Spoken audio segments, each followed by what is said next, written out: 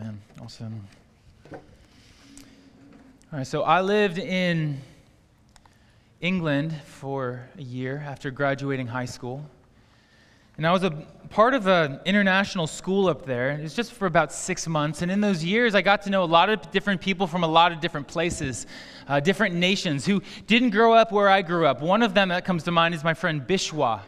Even his name probably indicates to you he is not from Alton, New Hampshire. Bishwa was from Kathmandu, Nepal. I shared a room with Bishwa for maybe 3 months. And there was one night when we were going to bed and we were just talking. And he was sharing with me how he was really wrestling, going back and forth over the question of whether or not when he goes back to Kathmandu, he would do an arranged marriage or choose somebody to marry. He had the freedom to make that choice, whether to let his parents choose or to choose himself. And he was honestly weighing out the pros and cons, trying to figure out which direction he would go. And as an 18-year-old, that was a little bit shocking to me.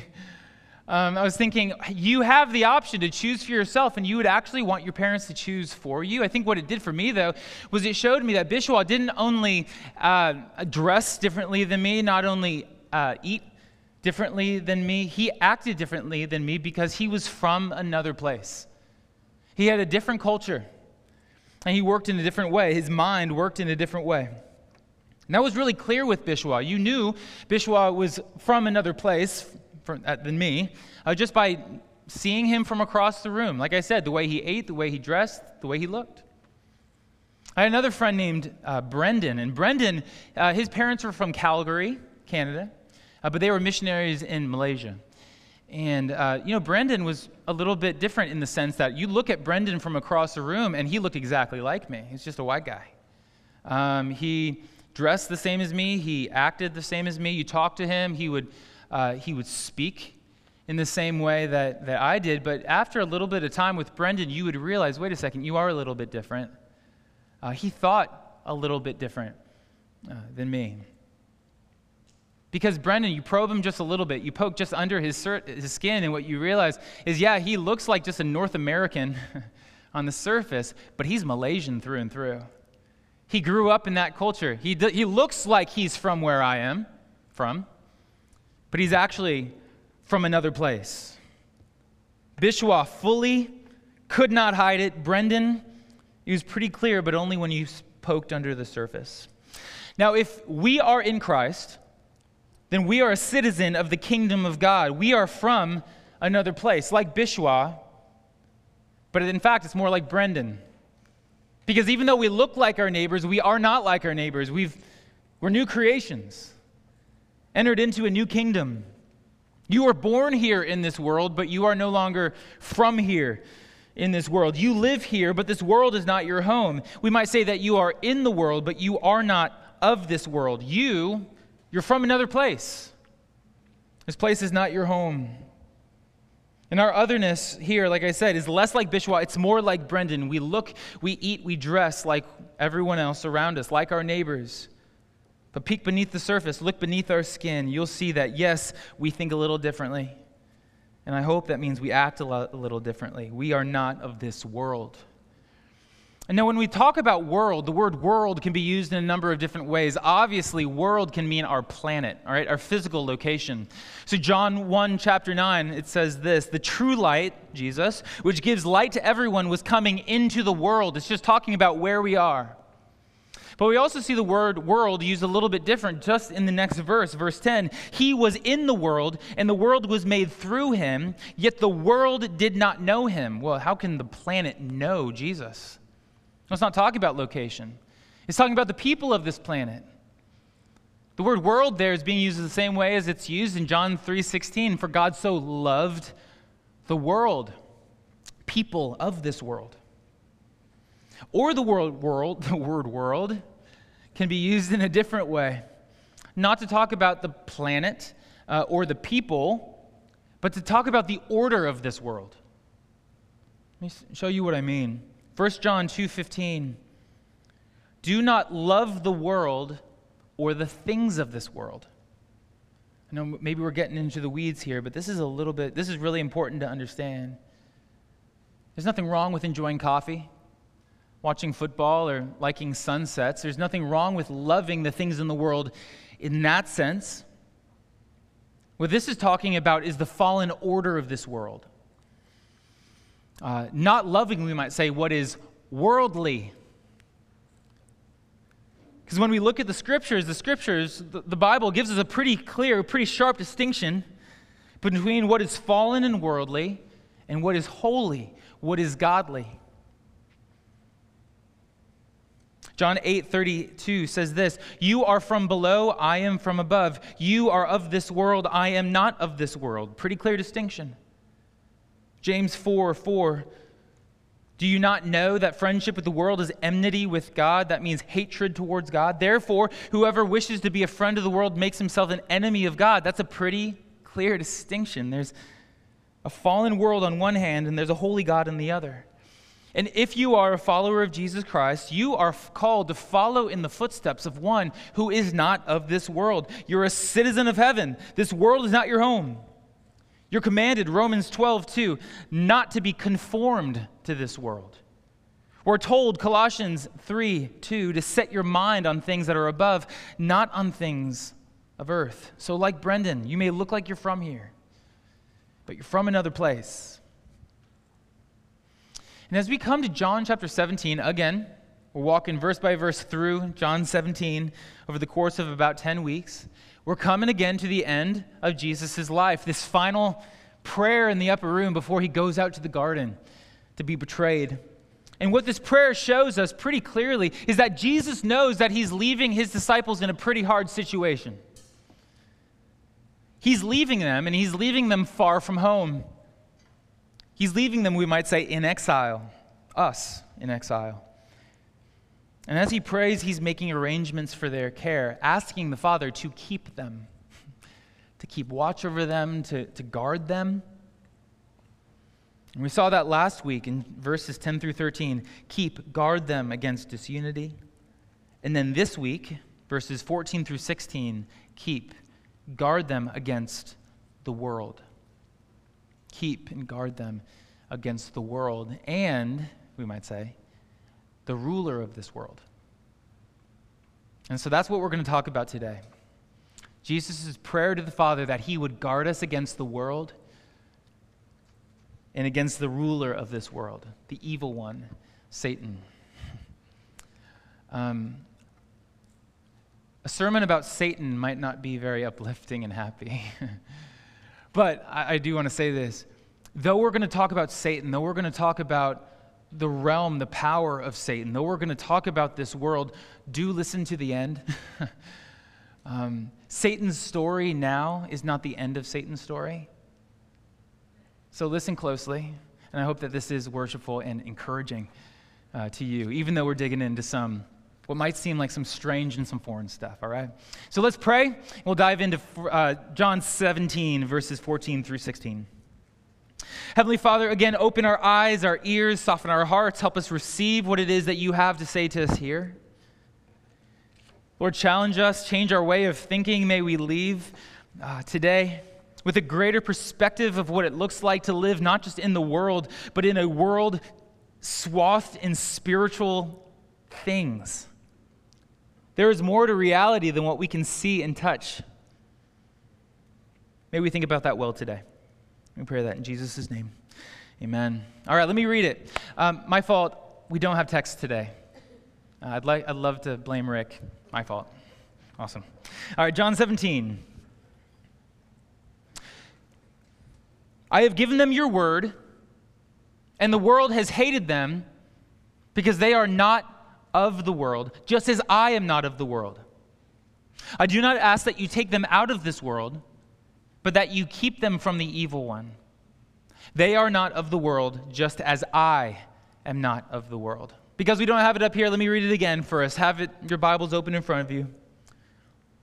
I have given them your word, and the world has hated them because they are not of the world, just as I am not of the world. I do not ask that you take them out of the world, but that you keep them from the evil one. They are not of the world, just as I am not of the world. So in 1942, C.S. Lewis wrote a famous book called The Screwtape Letters. Screwtape Letters is actually his first real commercial success. It was really popular, even though it was a really strange book. You might know the book. The idea behind the book is that it's a collection of make-believe letters between a senior devil and a junior devil writing to each other in hell. And basically the idea is that this older devil is training this younger devil, mentoring this younger devil on how that younger devil can deceive and trick humans. Like I said, very popular. And the reason why this book was so popular is not because it really gives you a true window into the supernatural world, but because what this book does is it helps reveal some of the tactics of the enemy. Some of the things that Satan does in order to trick and deceive people on earth. And this is one thing that C.S. Lewis writes in one of these letters. In the letter from Screwtape to the junior devil, Wormwood, he says this: "There are two equal and opposite errors into which man can fall about the devils. One is to disbelieve in their existence. The other is to believe and to feel an excessive and unhealthy interest in them. We are equally pleased by both errors and hail a materialist or a magician with the same delight." What's he getting at? It's an interesting passage. You have to put yourself in the mind space of a demon. Not something we do often, hopefully. Yeah. But what's he getting at? From the perspective of the devil, he is just as happy if somebody doesn't believe in him, doesn't believe in his spiritual attacks, as if somebody believes in him and is hyper-obsessed with the devil's work. Because either way, he wins. If he, the demon, this devil, if he's ignored, he's free to tempt away. We're not going to resist the devil if we don't believe he's even there. But on the other side, if we get hyper-obsessed with him, he gets a foothold in our life, and he's free to corrupt us and lead us in the direction he chooses. And now the funny thing is, in 1942, I would suspect most people fall into the same mistake that we do today. That the vast majority of people in the Western world will fall into that first error. We're far more likely to deny the existence of a spiritual realm, to deny the existence of spiritual warfare, to deny the existence of Satan himself, than we are likely to get sucked into the occult. And I don't know who your neighbor is, but I imagine that if you're having a conversation with your neighbor and you throw into polite conversation that you believe in the existence of a devil and that devil actually affects your day-to-day world, that your neighbor might take a half step back and knock on your door less. This isn't something that we're comfortable with in our modern world. But the thing is, it's true of Christians as well, I think. And I'll talk about myself here. You can ask yourself if you think the same way I do. But I've been prone to think the same way. That even though I'm a firm believer in the fact that whatever the Bible says is true, and the Bible tells me consistently in no unclear terms that there is a spiritual realm and spiritual warfare, and there are angels and demons and a devil, I really don't very often think of angels and demons and the devil playing a role in the affairs of my life. In fact, I get a little suspicious when people talk about it too much. I want to take a half step back away from somebody who talks about the things of Satan too much. And I do want to say, just to call a spade, that is a hypocrisy. That is something I need to repent of, to actively change the way I think, to not just see this world as controlled by God, it is, but also influenced by these other spiritual beings. And my hesitation has nothing to do with what the Bible says. Like I said, the Bible is very clear. It has everything to do with my modern Western blinders. I have a really hard time thinking about the world in a non-scientific way, and yet there is more to the world than science. There are things that are supernatural. I believe that with all my heart. And the thing is about Jesus, when he prays here in this last prayer in the upper room, he does not have those modern Western blinders on. In fact, he uses some of his final breaths with his disciples to pray to the Father, to ask him to keep them from the evil one. In other words, to protect them from the devil. Because the devil, the evil one, is the ruler of this world. Jesus says that 3 times in John. John 12, 14, and 16. He's the ruler of this world. Paul calls the devil the god of this world in 2 Corinthians 4:4. And I just want to be clear about that. Jesus and Paul, they're not saying that Satan is the ultimate ruler of all things. That role's taken. They're not saying that Satan is a god. That role's taken. There's only one. But what they're saying is that Satan is the master of all things that fall into that third category that we were talking about when we were talking about the world. He is the one over. He is the master of all that is worldly. That all who like him are in rebellion against God. We might say that he's the leader of the opposition. That he's the chief revolutionary.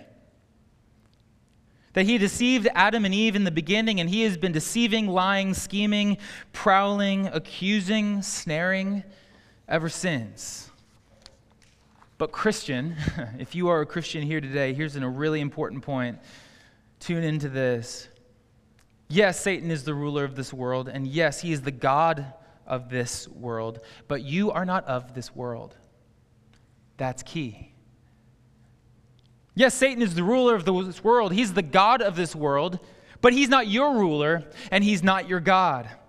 Because we know that we are of God, and the whole world lies in the power of the evil one. 1 John 5:19. Remember that sharp distinction?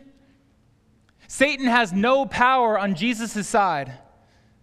Satan has no power over the things Satan has no power over the things that Jesus has power over. And so with all that in mind, and I've been rambling for a while now, let's go back and read our text again, okay? With all that perspective, let's read our 3 verses. Join me in verse 14 through 16. He says, I have given them, the disciples, your word. That's what's different about them. And the world has hated them because they are not of the world, just as I am not of the world. I do not ask that you take them out of the world, but that you keep them from the evil one. For they are not of the world, just as I am not of the world. There's 2 groups and 2 masters. There's Jesus and those to whom Jesus has given the Father's word, in other words, believers. And on the other hand, there is the evil one and the world. So in 1780, the American Revolution was going on. And things were getting really heated, as you might know the story, between America and England. And there was this one time in the war where George Washington gave command of West Point to one of his generals. And this guy was high up in the military. You might know this story as well. He was a major general, given command of West Point. It was a key fort at that time in the Revolution. And this man was American-born. He was born in Connecticut, which might have been the problem, but we won't hang in there. He was a commander in the American military. And he was planning to surrender the American forces at West Point to Britain. In other words, he was planning to be a traitor, to fight against his own people. That plot was discovered, and as you might know, people don't take kindly to traitors, and so he fled. He ran away to the British troops, and when he got to the British troops rightfully embraced him as their own and gave him a role in their British military. And later on in the war, this general, this man, actually led forces against the nation in which he was born. You might not know the story, but you probably know the name of this man. His name was Benedict Arnold. And ever since that day, his name is synonymous with being a traitor. For the last 233 years of American history, he has been seen as the quintessential traitor. He went to fight for the enemy. And now if you are somebody who was born in this world, who was faithful to the ruler of this world, but defected from your ranks to follow the command of a heavenly king, do not be surprised if the evil one and the world that he commands sometimes sees you as a Benedict Arnold. Do not be surprised that they might be upset about the fact that you are fighting for the enemy, because you are. When you left the way of the world and joined up with Jesus, you changed teams. And armies don't take kindly to defectors. And now as we fight for the enemy, what we do is we join in the work of overthrowing the kingdom of darkness, right? We join in the work of shining the light of Jesus Christ into this world. We join in the prayer, praying, Father, may your kingdom come, your will be done on earth as it is in heaven. That is the exact opposite of what the ruler of this world would want. You are a traitor. Praise God. But the other thing is that you are living behind enemy lines. And so it makes absolute sense that Jesus would pray what he prayed here. I'll read it one more time, John 17:14-16. That I have given them your word, and the world has hated them because they are not of the world, just as I am not of the world. I do not ask that you take them out of the world, but that you keep them from the evil one. They are not of the world, just as I am not of the world. He prays for our protection. Now, what do we do with all this? Because I think that from everything we've seen, it really helps us get a bit of a context, really a better perspective of what it means to be living as a follower of Jesus Christ in this world. But how do we actually live differently, think differently in light of that perspective? 3 ways. Number 1, we have open eyes. Number 2, we have iron wills. And number 3, we have tender hearts. If you're a note taker, this is where we're going the rest of our time. We have open eyes. We have iron wills. And we have tender hearts. So first, we have open eyes. I think I told you a little bit ago, the devil is perfectly happy with you thinking he doesn't exist. He is cool with that. He does not have insecurity issues. He is totally fine being overlooked. And it makes his job easy.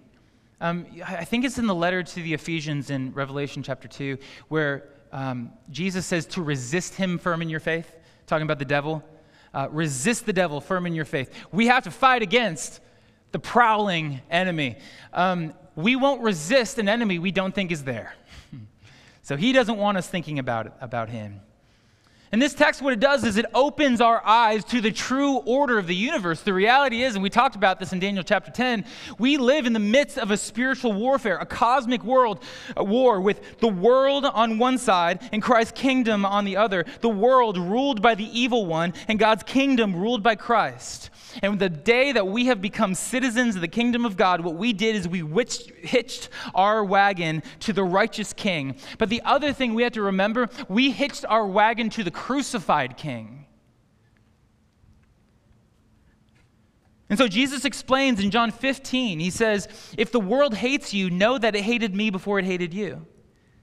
If you were of the world would love you as his own, but because you are not of this world, but I chose you out of this world, therefore the world hates you. That's a good explanation. We follow a righteous king, so be righteous. We follow a crucified king, so expect to be crucified. Or as Peter says in 1 Peter 4, beloved, do not be surprised at the fiery trial that comes upon you to test you as though something strange were happening to you. But rejoice insofar as you share in Christ's sufferings, that you may also rejoice and be glad when his glory is revealed. So Christian, as you enter back out into the world with your eyes open to the cosmic order of the universe. That's not an encouragement to be fatalistic. That's just an encouragement to remember there is more going on than meets the eye. There are spiritual forces for good and for evil. Yield to the Spirit inside you. Listen to his voice and resist the enemy.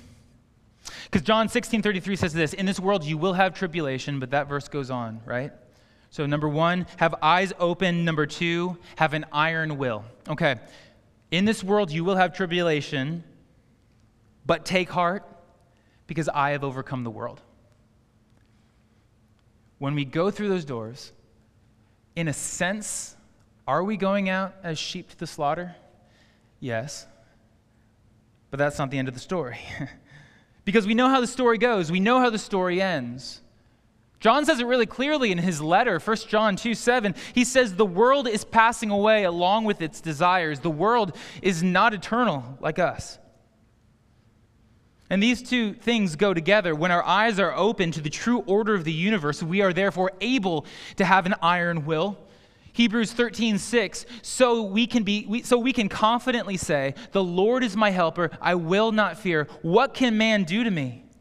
In other words, why would we fear little old men when we have an all-powerful God? It's not just irrational, it's insane to fear people who can kill the body but cannot kill the soul. Fearing God and not fearing your neighbors is actually just simply logical. And why would we fear the evil one when we know how his story ends? We hear at the end of his story described in Revelation 20, verse 10, where we read that the devil who had deceived them was thrown into the lake of fire and sulfur, where the beast and the false prophets were, and they will be tormented day and night forever and ever. He might rule now in the hearts of the world. That's not where his story is going to end. That throne will be vacated and filled with someone else when the kingdom of God covers every inch and every heart. Or maybe we can just take the words from Martin Luther, the prince of darkness grim, we tremble not for him. His rage we can endure, for lo, his doom is sure. When our eyes are open, we can endure with an iron will. But now the last part. Open eyes, iron will, tender heart. Because you could have been listening to this whole sermon thus far and been nodding along to this whole message, and you could leave thinking, great, so my neighbor is basically Satan. Awesome. And if that's the way you leave, like we're missing something, right? Because that would be a terrible conclusion. To walk out of here thinking, okay, great, so everyone is just the devil. I'm going to bubble up with my Christians and wait to die. If that's what Jesus wanted, he would have told us to do that. That is not what Jesus told us to do. Jesus looked upon these crowds, people to our knowledge, we don't know exactly, but people to our knowledge who might have very soon later been shouting, crucify him. He looked upon these crowds not with the shake of his head and the roll of his eyes, but rather he looked on them with compassion, like sheep without a shepherd. That's how he viewed people in the world. He came to love them, and he came to seek and save them. And so even if our neighbor is on the side of the enemy, even if they do not follow Jesus, even if they truly do hate us, as Jesus says they will, our mission is to follow Christ's example, to love them, and to call them to life. I recently, you might have seen this, you might have heard the story of the missionary nurse in Haiti who was kidnapped about 2-3 weeks ago. She's from New Hampshire. She just about 9 days ago, I think, released a video in French speaking to the gang that kidnapped her. And I put it up on our Facebook if you're interested in seeing it. I would encourage you to. Because in this video, her name is Alex Dorsainville. She's speaking to these gangsters that kidnapped her for 13 days. And in the video, she speaks directly to them, and she forgives them. They kidnapped her, they held her for ransom, and her daughter, I think, and she forgives them. And then what's beautiful about it is she goes on to share the gospel with them, clearly in French in the video, to say, if it was up to me, I would open the doors of my clinic so you could come back in and get treatment. And then she says, someday I hope to hug you in heaven.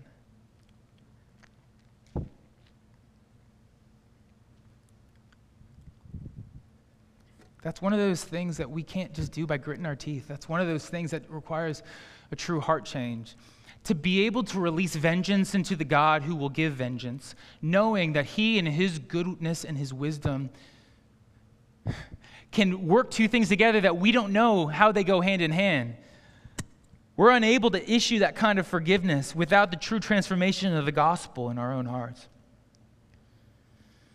The world that Jesus says is under the power of the evil one is the same world that God so loved.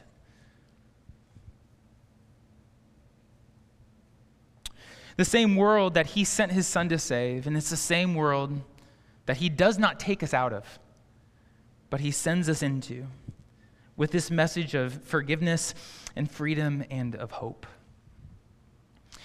There's a book, and I'll close here. There's this book, it's actually in our library. It's called Evangelism as Exiles. It's by a guy named Elliot Clark, and he's been a missionary in Muslim cultures, I think, for quite a while. And he's writing this book to us in America, us in the West, at least, and he says, he's basically asking the question, how do we reach our lost neighbors in a world where we seem to be so strange and foreign to them? In other words, how do we do evangelism when we're foreign here? That's a good question. Because he talks in this book a lot about the loss of favor, the loss of privilege that we might have as Christians in this world. And he talks about our response to that, talking about how we increasingly find ourselves in places where what we believe or who we follow might earn us not love but hate. And this is what he says. I'll read it to you. As freedom slips away and suffering draws near, we must not be known as an exasperated people, always ready to give an answer for our protest and grievance. We must not be a people always longing for the past, for the glory days, but as those looking to a certain and truly glorious future, when we'll have opportunities to reason with others then we'll have opportunities to reason with others about the hope that we possess. I think that's something maybe some of us need to hear, because there's a lot to be frustrated about in the world. But here's his point, very clearly and very simply. If we don't live in this world as hope-filled people, if the slightest whiff of hate sends us spiraling, if our tone as Christians is that of hopelessness in the world, then why would the world come to us for a message of hope? And the answer is it wouldn't. We live in a world hated, according to Jesus' words, but called to return with love, called to return with a message of hope. And so, Christian, keep your eyes open. Keep your eyes open to the cosmic war that we are in the middle of. But do not despair. Have an iron will. Have courage, knowing how the story ends, your story ends, and how the devil's story ends. And then finally, have a tender heart, that even if the world hates you, show them the love of Christ. Speak to them the word that Jesus has given to you. Let's pray.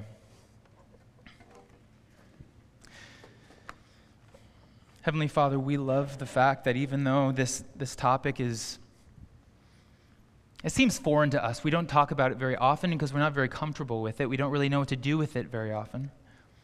But we love the fact that even when we dive into it, when we fix our eyes on it, sink our teeth into it, what we find is reason to hope. And that reason to hope is found once again in the gospel of Jesus Christ. Why are we surprised? And so, Father, as we go out into this world, I pray that we would go out knowing, we're not going to make any friends with the world because of our allegiance to you. But that doesn't mean that we can't go out sharing your love, shining your light, courageously knowing that no matter what comes, you will be glorified and you will win. We find comfort in that, we find hope in that, and maybe finally, we find endurance in that. Thank you, Lord, that there's nothing out of your control. We rest there and we pray it in Jesus' name. Amen.